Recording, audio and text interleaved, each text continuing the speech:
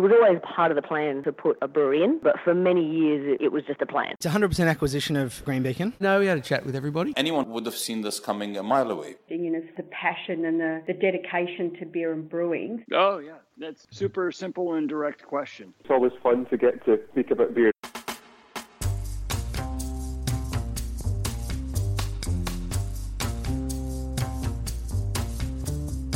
Hi, I'm Brews News editor Matt Kirkegaard, and this week on Beer as a Conversation, we have something a little different.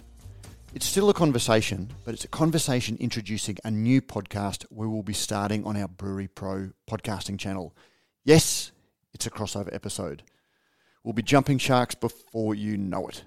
But please listen on, it is still a great discussion and everything will be explained. As Brews News has evolved, we discuss the news of the week and also the backgrounds of industry people, probing their experiences in the industry. While our core audience is people in and around the brewing business, both podcasts also have a much wider appeal, as we have learned. Very regularly, though, we get asked to tackle topics that are quite niche and also a little bit technical, or often very technical. These topics are often ones that we would really like to explore, but their content may be a little disconcerting to the regular flow of the Radio Brews News channel. That's one of the reasons we created the Brewery Pro channel as the home for content that has arguably higher value, but for a more limited audience than our general listener.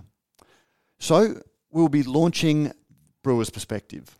It's a podcast in which brewers will discuss topics that they feel are important in the contemporary industry. There will be two main hosts who you will meet today, but each week they will also be joined by special guests and content experts to provide more in-depth discussions. Our first episode is titled, There's No 5-Second Rule in Brewing, and looks at brewing cleanliness and sanitation. It may not sound like the most sexy topic, but it's a very, very interesting and important one. And it also features Aaron McGarity from Ecolab. But as you'll hear when the episode drops, it's not specifically looking at chemicals, but how brewery design and planning and systems can make sure your beer is at the best that it can be and doesn't get spoiled. So that brings us to this episode of Beer as a Conversation. I wanted to introduce you to the two brewers who will be anchoring the show while having a very interesting Beer as a Conversation style conversation about the industry and where we are from the brewer's perspective. Both brewers have taken very different paths into the industry, and I think a lot of our listeners will find that of itself interesting. But I personally find them very, very valuable resources that I often turn to when I have questions, and so they are ideally placed to take on our Pro podcast and take it to the next level. Brewer 1 is Anthony Clem, who has been a guest on Beer as a Conversation more than once. If you go back in our archives, you'll see that he spoke to us during his time at Lion discussing the very short-lived 4X Pale Ale, for which he can take no blame. But also, we spoke to him during his time as head brewer at Hemingway's in Cairns. However, he has done much more than those two jobs. He started working in the brewing industry over 20 years ago after studying chemistry at QUT. He did a couple of research and development jobs in such things as surfactants and marine paint before his first industry job working for Guinness in West Acton in London. And as you'll hear, he was working on a project to put the widget into a bottle. However, since returning from the UK, he has worked for Lion at West End in Adelaide in the laboratory and various other roles within the Lion Group, such as packaging quality, brewing team leader, brewer at Napstein and also at 4X. And there's some of the issues that we will be discussing in the Brewer's Perspective podcast. More recently, he worked as the quality brewer at 4X and the head brewer, general manager of the brewing business at Hemingway's in far north Queensland. He is a member of the quality committee for the IBA and on the judging panel for the Royal National Agricultural Show in Queensland. He recently started a business as a brewing consultant with the intent to give brewery owners the capability and insight to live their dreams of building a craft brewery, creating consistently great quality craft beer. The second host is Marcus Cox. He recently returned from America and was hired by Newstead Brewing in January 2021 to add some fundamental quality structures to that business, but he quickly rose to become the head brewer in March. His career as a brewer commenced at Victorian microbrewery Three Ravens back in 2003, with next to no experience, as you'll hear him admit. But he quickly positioned the brewery as a leader in the second wave of microbrewers in this country. He was part of the founding team at Thunder Road Brewing in Victoria. At the commencement of that position, he had the opportunity to design, install and commission the Thunder Road Brunswick site. In 2014, that brewery opened and entered its first beers in the Australian International Beer Awards, and they were awarded Best Medium-Sized Brewery in Australia. In August 2016, he relocated to Pittsburgh, where he became head brewer at the soon-to-be-established Mindful Brewing Company. During his time in the US, he also helped to re-establish and become vice president of the local Master Brewers Association of America chapter. He's been a frequent flyer to Japan as a judge. He's the first Australian to judge at the European Beer Star Awards in Munich, and he's been a 14-year member of the IBD. So they're the hosts of the Brewer's Perspective podcast, both very interesting guys, both willing to express an opinion, and both very quality and precision focused in their approach. And they are the guests on this great conversation about the state of beer and brewing. I hope you enjoy it and find it as interesting as I did.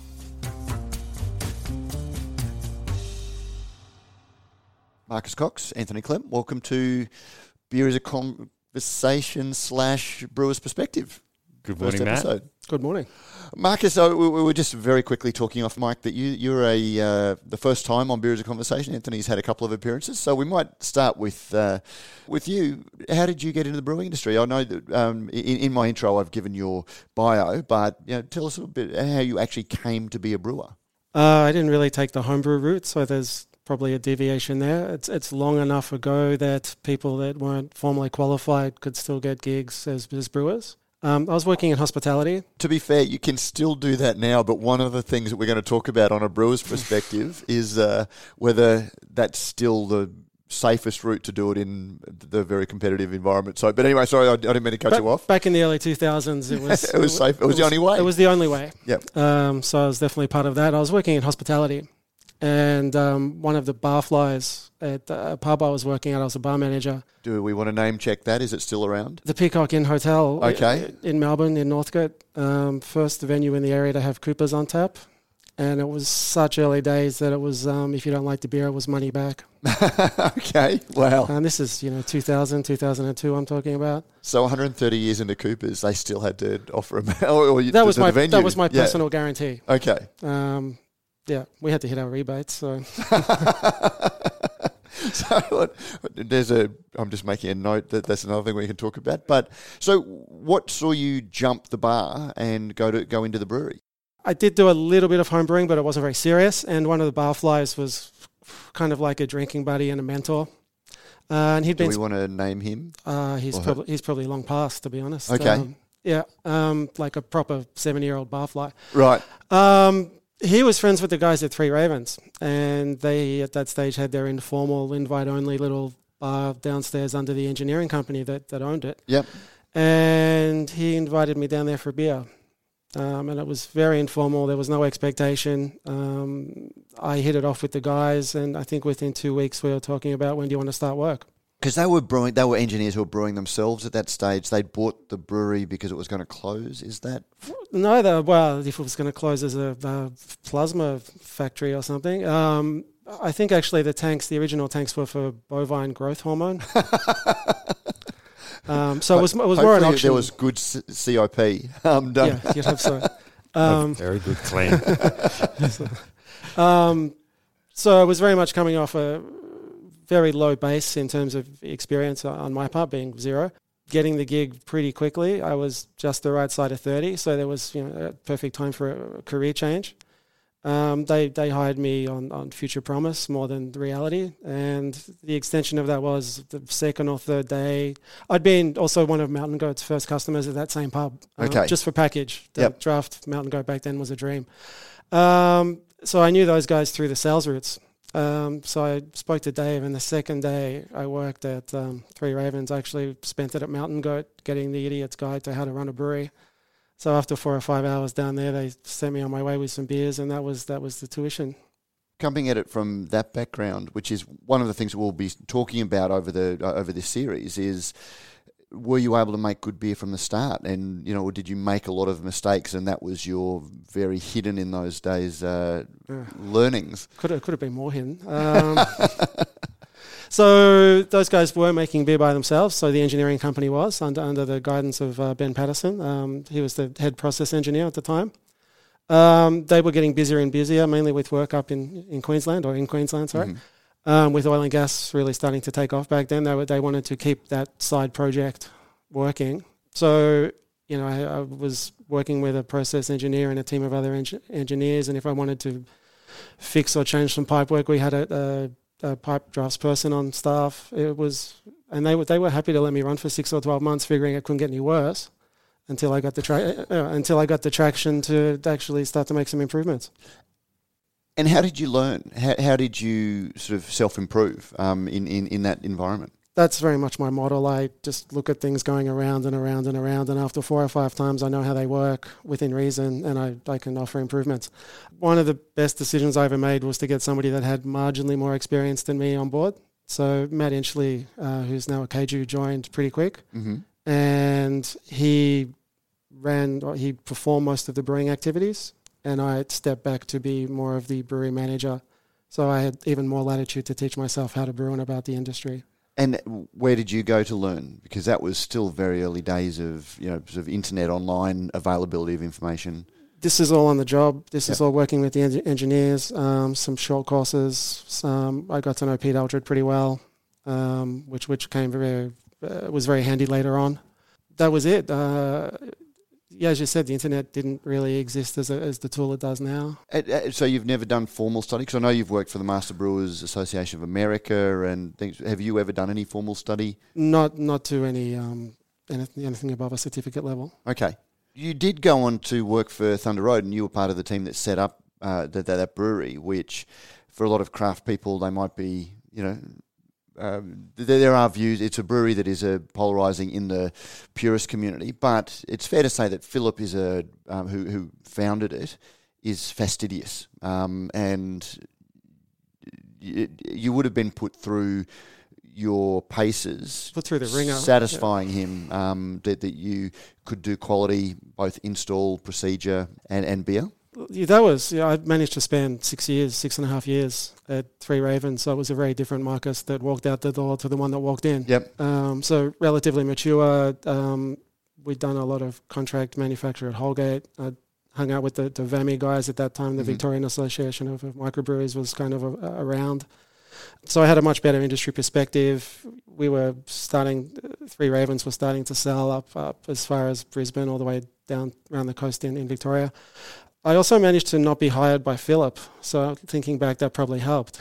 So Andrew Dunn, who was involved in the Fat Yak kind of conception, probably more from the brand side than anything, was the leader of the team, and he hired me, so I kind of snuck in under the radar. Philip had hired an American brewer, Mark Harvey Kenny, and they were looking for somebody that would be complementary to him. So I didn't have to deal with Philip in the first month, and I was kind of on the payroll before he realised. Okay. Yeah.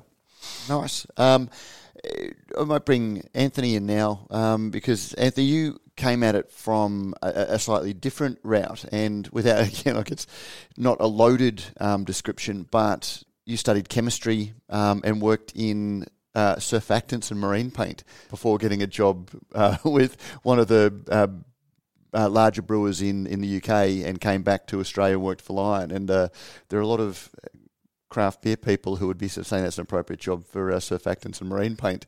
Unfairly, I might add, because you were a senior quality brewer for Lion and making some very good beers, champion beers, and then went to Hemingway's. But you came at it from a very different perspective into the industry than Marcus did. You had the science background and applied it to brewing. Is that a fair? Yeah, pretty fair assumption, Matt. So I guess, chemistry degree, one of those things where, growing up as a kid, I needed to figure out how everything worked, and chemistry was sort of an outlet there. But I guess when I left university, didn't really have much of an idea of what I wanted to do, but R&D was really interesting. So I did, do a couple of R&D jobs, and then got the gig in when I was over in the UK. Got the gig at Guinness for like, it was just a small contract, but got me into the industry. And what was that doing?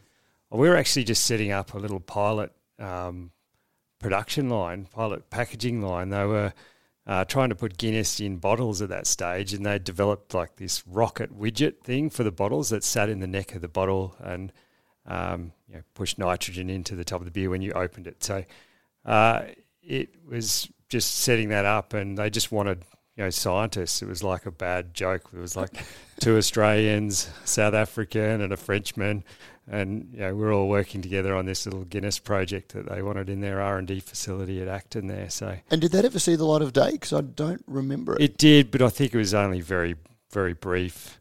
They were like 330ml bottles, and they did have the rocket widget, and they did have a full sleeved, so they looked nice and black, and they had the creamy head on the top, but I don't think it ever showed any longevity.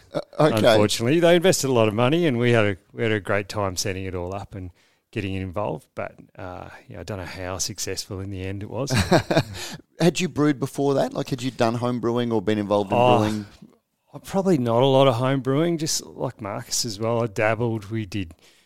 Just a few things at uni. Every uni student does it. Every uni student does it. Yeah, especially when you're doing a lot of process chemistry and stuff like that at uni. We were like, oh yeah, we've got to give this a go.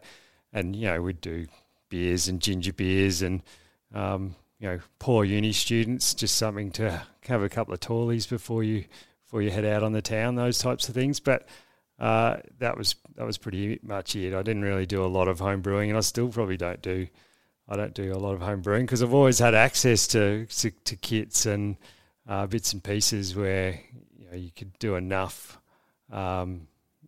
exploration and experimental type stuff to not do it at home. So what was it about the brewing industry that, because it sounds like you went to this Guinness job as a person with the requisite skills to take on that job as opposed to being lured into an industry. What was it about the industry that's seen you stay there for over 20 years? I guess, you can only drink so much surfactant and paint, really. No, I think it's the people. Is that a code word for hazy IPAs? It could be. Pretty chunky hazy IPAs. No, I think it's the people within the industry. I've just spent the last 20 years meeting and working with such amazing people that are just so down to earth and genuine, and all got a common interest. We just love great quality beer.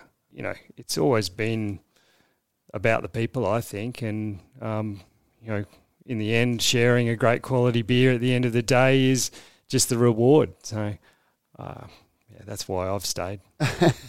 Well, one of the reasons that I was interested in working with both of you and all of the guests that we're going to be having on is the different approaches, your different entries into the industry, but then you're two people who I learn a lot from because of your focus on the technical side of brewing and the quality side of brewing and your views on that. So I'll start with this question. With both of you coming into the industry with such different backgrounds, what do you think is more important, the art of brewing or the science of brewing? When I think about the art of brewing, it gets boring pretty quick, so I'm probably going to lean towards the technical side. But how do you mean boring? Well, it becomes technical. So that wizard world of brewing and all the hopes and dreams of everybody fade pretty quickly. And the first thing I think of is, what am I trying to make? How much money have I got? Who's going to drink it? What does it have to look like? Does it ascribe to a style guideline? So for me, it's almost 100% technical. Mm-hmm. The dream of the beer normally comes from the marketing department, and they have a lot of ideas that never make sense. And it's up to you to probably pick those that are viable as a brewer. But definitely technical brewing is for me pretty much the whole thing. How does that figure into the business? Because that's the thing, as we've discovered, well, as I've observed, you can't divorce the story and the marketing and the dream and all of that. That has to be infused in the consumer's mind. Yeah. But does that sit in the bottle of the beer or does it sit on the label of the beer? It depends where that bottle sits or Yeah. that can sits. That's one of the things. So who the market is and where it ends up being sold. For the most part, it's on the outside. It's part of the person that's drinking it. So that brand story and that identity set flows through there. But there's a point where the liquid has to be what it says on the can, what you thought it was going to be, has to go to the right person, has to have cost the right amount, has to be fashionable or not fashionable, depending on the kind of brewery you're working for. I find myself very open to working in different kinds of breweries with different expectations of the product range. Mm-hmm. When I was living in the States, I had to unlearn a lot of things to make hazy beers. It's a completely different mindset to what I'd been doing for 15 years. So I had to start to just compartmentalize things and take them away and saying, those other 99 beers styles I've been making, they're not going to work here. I need to kind of work out. And I had the latitudes I was in a brew pub situation that time to work through the first 10 or 20 hazies before I got it right. Mm-hmm. And then even what the prevailing logic was for how to make them isn't what I went with. So I guess that was still technical, but it was probably a little bit looser because the concept wasn't necessarily built off a solid technical base. Anthony, how about you? Science or magic? I think you know the answer, but well, why? No, I see the magic and the art being in the brand and the creativity of putting recipes together that are going to appeal to people. But for me, it's the fundamentals of the technical side of brewing that you need to get right in order to provide that trust to the consumer.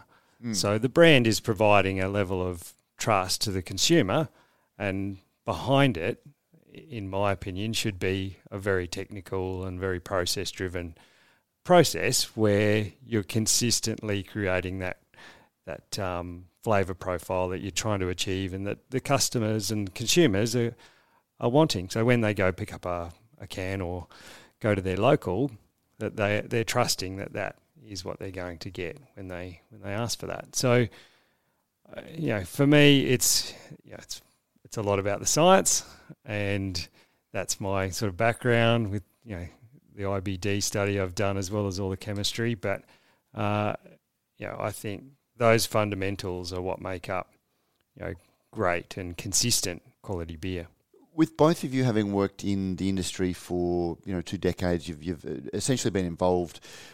I regard the modern craft beer movement as really starting in 2000 with this Little Creatures, which really popularised it. There were breweries, in the 80s and the 90s. In the late 90s, we started to see the early flowerings, but it was really Little Creatures for me that brewers people were inspired into brewing. And so 21 years of craft beer in Australia, we've seen such a rapid evolution of the attitudes to it. In the early 2000s, it was the craft beer revolution, and we're making something different, malt, water, hops, and yeast. And as we've seen business models, we've seen what's acceptable within craft change. We've seen so many changes in attitude.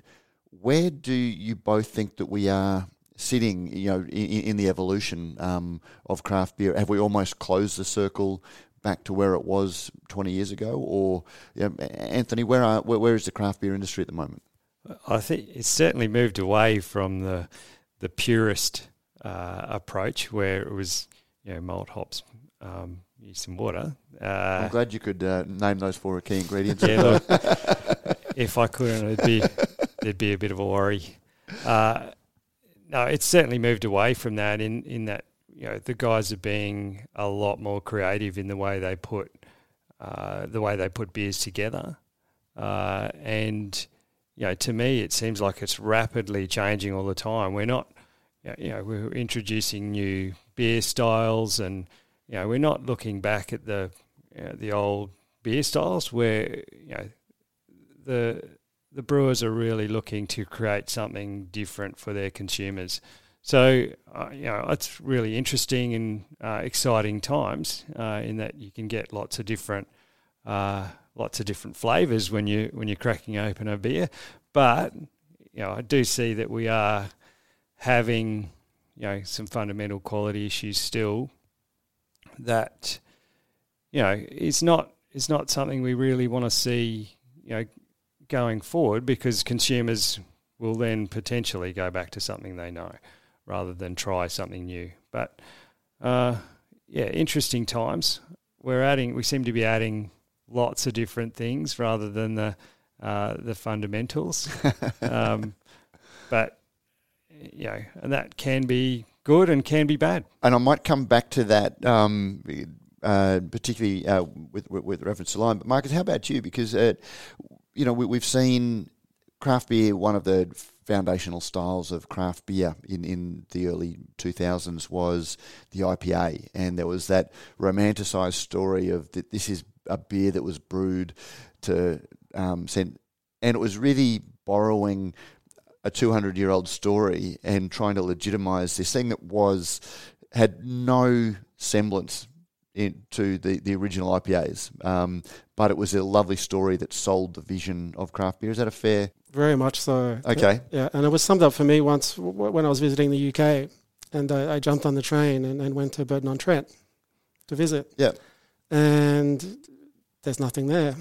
Well, and Pete Brown's Hops and Glory is a tremendous, recounting of the IPA story and selling the vision and the romance of it, but then you can't drink the tap water, and there's one brewery and it's Bass, and they have a kind of down in Victoria we have a Sovereign Hill where they have the guys made out of straw that are animated by clockwork. It wasn't what I was expecting. It was incredibly flat. You could still see the train lines and understand the industry that had taken place there. Yeah. But it was a moment in time, and that moment's changed. But we're seeing that even with some of the inverted commas sour styles, where people are saying this is a Berliner Weiss or this is a traditional style, when just because it's got lacto in and it's been soured, the pH has been reduced, but then that's about the only touch point with some of those traditional styles, and yet we still feel the need to weave this narrative around something that is a modern invention. Well, from a winning awards point of view, if it fits the style guidelines, you call it whatever you have to call it to win. If a supermarket's looking for a particular subset in a category, then you can convince them that's what you've made.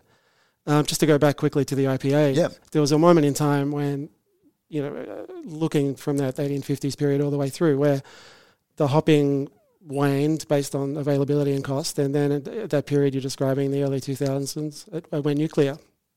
And once something's gone nuclear and you're left in the remnants, now the pursuit is lower bitterness. And where it was 60, 80, 100 IBU numbers going around just a few years ago, now you're more likely to find a lead IPA brand sitting at 20, 30 or 40. And it's more about the aromatics of the hops than the bitterness. The mineralic profile is less important. The colour's back to very, very pale generally. It's a very blurry situation, but yeah, with IPA specifically, it blew up and then it was reborn. Without getting too philosophical, are modern IPAs still IPAs in that understanding that IPAs were hop-driven, bitter, beers? That was a moment in time, and as Pete Brown's book and Mitch Steele's book have referenced, that was a very small window. It was the result of transport meeting industrialization and having access to those particular materials and particular purposes associated with that at the time.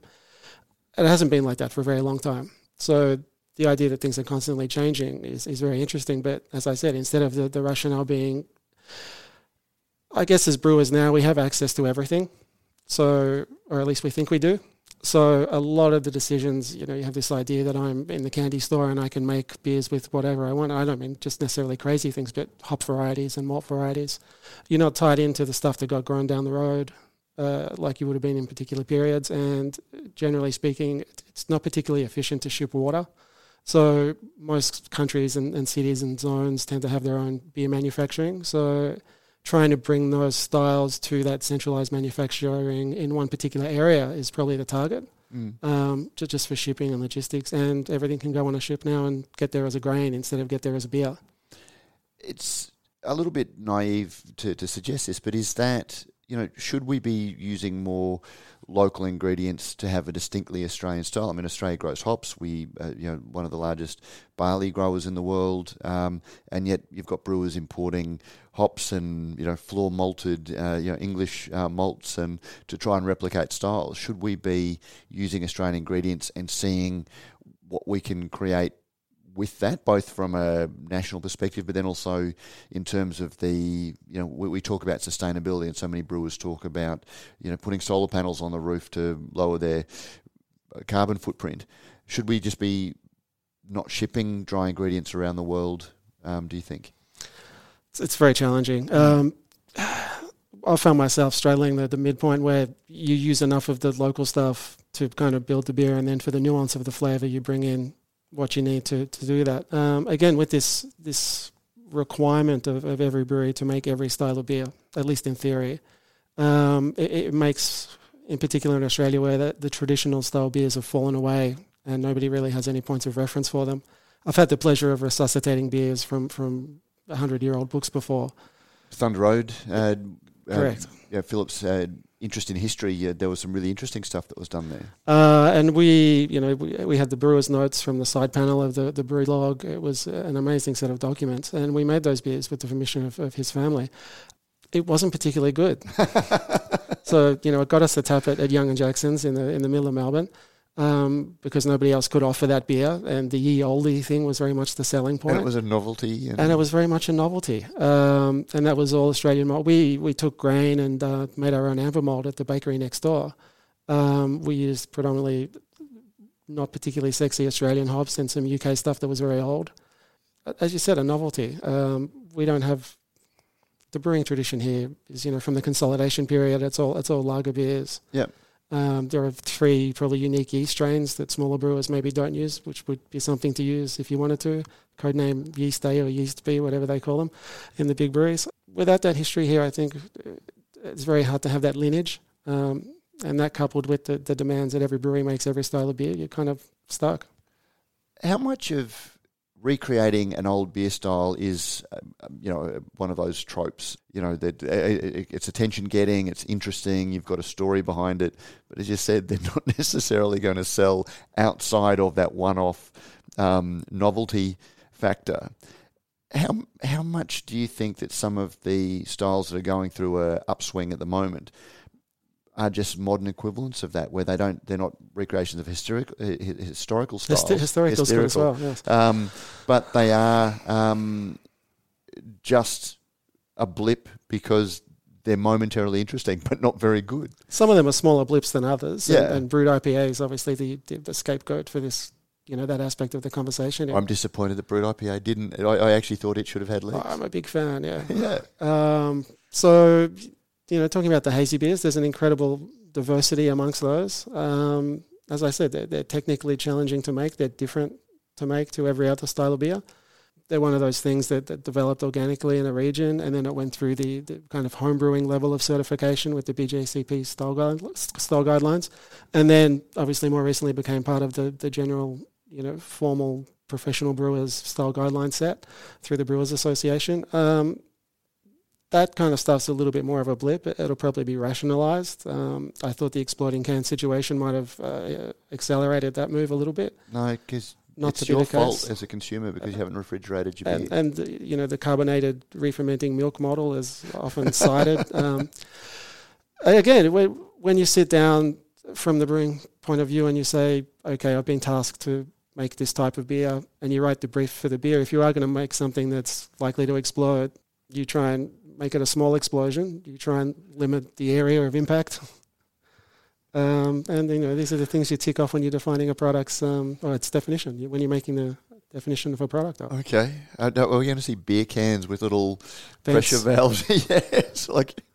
pressure relief valve on the top of the beer can. I'm assuming that when the first person came up with the idea of champagne, they had some packaging issues. And then they moved on to that particular packaging model that's stuck around for a couple hundred years. Yeah, but they're very thick, very heavy bottles. You're already paying $10 for a can. It's only $11 at that point. Anthony, I'm going to step back to the question I was going to ask you because looking at the malt, water, hops, and yeast, I think it was 2008. Lion, were you working with Lion in 2008? Yeah. So when they developed the Natural Beer Promise, that again was very early days of craft. Interest was, you could sort of see the writing on the wall for mainstream beer, and they were trying to not craftify beer, but counter some of those perceptions, some of the promise that craft beer had about being better and purer and things like that. And so Lion came up with this natural beer promise where they took as much as possible tetra hops out of beers. They only used 5 ingredients, and they were open about sugar, but talking about it. And Hahn Dry couldn't because it used enzymes, and it was regarded as not being a natural product. It was very forward-thinking and very ahead of its time, but there must have been a little bit of, from a brewer's perspective, who would have been in seeing some of those decisions and feeling the negativity that craft brewers were pointing to these soulless big brewers. When you see what some craft brewers are willing to do now, there must be, a part of 2008 Anthony that's face palming himself at how much the industry's changed. I do vaguely remember copping a fair bit of crap about some of the gear that we used to add as big brewers to beers to make sure that maybe head retention or something like that is kept at a premium, and the beer looks fantastic in the glass. It was taken out of Forex Gold, Absolutely. And it wouldn't retain its head because the Tetra hops was important with a beer of that character in being foam positive. Absolutely. a small amount of Tetra hop, and there was only about 5 ppm, I think, in that beer, but that alone was enough to give it, extremely good head retention. And so when you do pour it across the bar in a glass, it looks fantastic. And to achieve the same level of head retention, you have to go to a lot of different things to ensure that you do that without adding Tetra hop. So, in a very large brewery that is very heavily automated, that's quite difficult to achieve in a very short period of time. So overnight, we were asked to just remove all the things that make it look fantastic and do something different. So that was really challenging, but it was also very interesting in that we were doing some heavy thinking about exactly how we could modify the brew house or make some changes so that we could maybe soften the boil and increase leave foam positive proteins in solution and do lots of different things to make sure we were keeping those beers at the visual that the consumer was expecting. But in the end, that didn't happen. But when you look at that was in response to this narrative and rhetoric that the craft industry was using about being better and purer and things like that, and you look at a lot of those same things now brewers are embracing for exactly the same reasons and with the same justifications that 10 years ago the industry was against. I was absolutely shocked. I was reading an article, I can't even remember what magazine it was in, and a brewer was describing how they were adding Tetra hop, and they were a craft brewer. And so well, hang on a minute. Oh, brewed IPA using enzymes. Yeah, brewed IPA using the same enzymes that Hahn Super Dry uses to produce low carb, and pretty much the same as what the US guys were doing for all their low carb beers as well. So I think it comes down to there's a fair bit of creativity out there, and it's availability of raw materials as well. So if everyone's got that availability of those raw materials, then someone's eventually going to go, oh, well, what happens if we do this? Is everything fair game these days? Is there anything that's I not get the craft? impression that everything is fair game at the moment. Marcus? Because I know you laugh whenever I say at the moment, or that we're in a post-craft world. Post-craft. And it's post-craft. I can definitely feel that. One of the kind of anomalies with me is I started my brewing career at Three Ravens working for chemical engineers. So they were always very open to do whatever was needed. It was normally in the scheme of us fixing process defects like head retention. We would add a head retention additive because we'd identified a problem and we gave it the big Band-Aid, and we tried to wean ourselves off that over time. So that was very much the way they thought, and that's the way they taught me to think. So is craft a lie? Like the idea of craft, was it a lie that we willingly told ourselves? Well, no, I mean, once a week something blew up and we all got covered in shit and your deliveries were late because the $5,000 van broke down, and that's craft. Yeah. Well, that's punk. That's somewhere in between. Well, was craft the punk of its day, where it had a very brief meaning, but then very quickly became something else? Yes. Okay.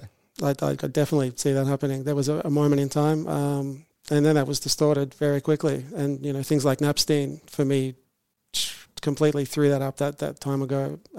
Being out at that brewery, drinking that beer at the winery. Anthony, you were a brewer at Napstein. Yeah, I was a brewer at Napstein drinking for a couple of years. That one keg of beer that was there. That was the best tasting beer in the world. The only place you could get it. I think the brewer that was there at the time when I visited had to pull a delivery off a truck, and he left me alone with the tap. That was a pretty good trade-off. Yeah. But that obviously being a line company at that stage and having that ownership, making this high level of craft beer and with it making a lager interesting was mind-blowing. One of my views that I've espoused in listening to brewers on both sides of the argument is something like pasteurisation, which still hasn't been adopted by many craft breweries in their own venues. Some of them are doing it when they're producing elsewhere because their contract partner pasteurises. But there's still a consumer rejection of it. There's still a lot of brewers who want to passionately argue against a tool like pasteurisation as being not craft. And I've got this theory that anything that small brewers can't do because they can't afford to, or they don't have the resources, or they don't have the means to, is what's not craft. As soon as they can do something, or as soon as they see a benefit of it, that slides very, very quickly. I'm throwing that out there as my controversial opinion. Maybe not the only one. Well, pasteurisation's a scale. So a lot of those negative associations are made from a time when high adjunct beers that were expected to have a year and a half shelf life were pasteurised to hell. And that the base beer was commodity driven, so it wasn't necessarily the fanciest ingredients, and the pasteurization level was dialed up to 10 or 11. It's just in terms of the volume scale. So negative associations, probably with the US leading, and smaller, maybe regional city-based European breweries, the cost of pasteurization's come down radically. You still need a very clean beer, often with low levels or control level of solids, very low DO, dissolved oxygen, to get a good pasteurization. And if you're pasteurizing at the lower end of the spectrum, the flavor impacts off a good base beer are effectively zero. Some places will pasteurize and then bottle condition after that, for example. There's a lot of different combinations. But the price of pasteurizers at the moment, it's very affordable for a 1 million, 2 million litre brewery. Mm-hmm. And do you think as we see more breweries grow through that, we are seeing breweries grow and reach that 1-2 million litre mark. Do you think we will see more of them start to adopt? Something's going to have to give. You can't just keep being reactionary with product recalls forever. Sterile filtration's cost inhibitive still. The consumables aren't great. The wastage isn't great. Coming to the need for a broader market physically and type of outlet. To get in every store, you need to go all the way to Perth. You're probably going to have to do something magical like pasteurize to make the beer stable from there. Or, as some other breweries do coming the other way, refrigerated supply chain. But you need to be pretty big and have a lot of trucks on the road to make that viable. I agree. I think it's going to become more and more commercial, and as people are distributing further and wider from their local areas, the expectation is that in order to maintain your brand, you're placing a lot of trust in a brand name, and people expect good things from it. If you're sending it all around the country and it's not stable, then the variability in flavour profile is going to be significant. So that's the idea of pasteurisation. You essentially make sure that you've got a stable beer that can get to consumers a little bit further away than your local area. So I think as your distribution of these smaller brands increases, then they're going to need to consider what they need to do to stabilise their beers and maintain that consistency of flavour profile. Now, just looking at the time, probably need to wind this introduction up. Brewer's Perspective, Brews News has been broadcasting or podcasting for over a decade now, looking at sort of discussing the news and some of the industry-wide things. This podcast is going to be much more technical, looking at a brewer's perspective over the industry and looking at things. What do you guys, you guys are giving up your time to host and create this podcast. What are you guys hoping to do with the Brewer's Perspective? I think it's basically support the industry I love. Like that. I mean, I've been in the industry for a long time and I intend to stay here for a lot longer, and I really want to support the industry that I love so much and the people in it as well. So I think we're in a time where, I know education is important, and there's not a lot in the way of education going around for brewers. I know we've got the TAFE course is fantastic. We've got the IBD qualifications, but on the whole, it's learn on the job, which is great.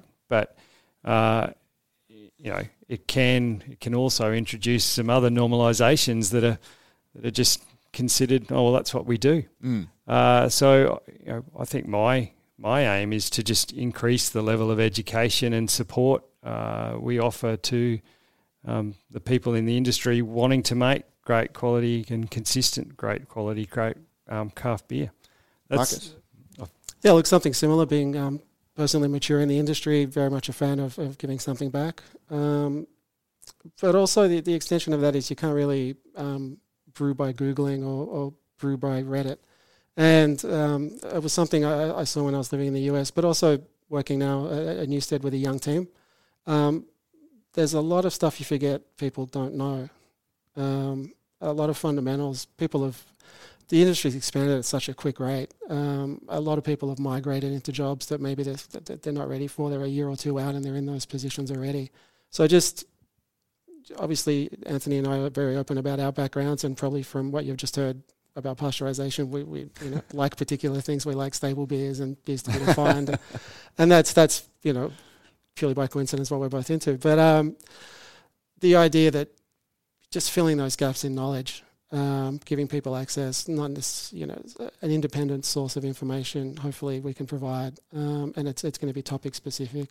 And obviously, we're not trying to be a diploma course in beer. We're not trying to be a master brewers course, but as Brews News does, we like to ventilate issues and get a variety of perspectives about it. But we'll certainly be working with all of the formalised training providers to encourage people to go through them. But it's, from my perspective as editor of Brews News, it's getting that variety of discussions, because there is no one size fits all solution to anything in the industry, as we've already talked about, and hearing with you both and the guests that we've planned coming from very different perspectives in the industry, raising some of those topics that people can then go and ask the questions themselves.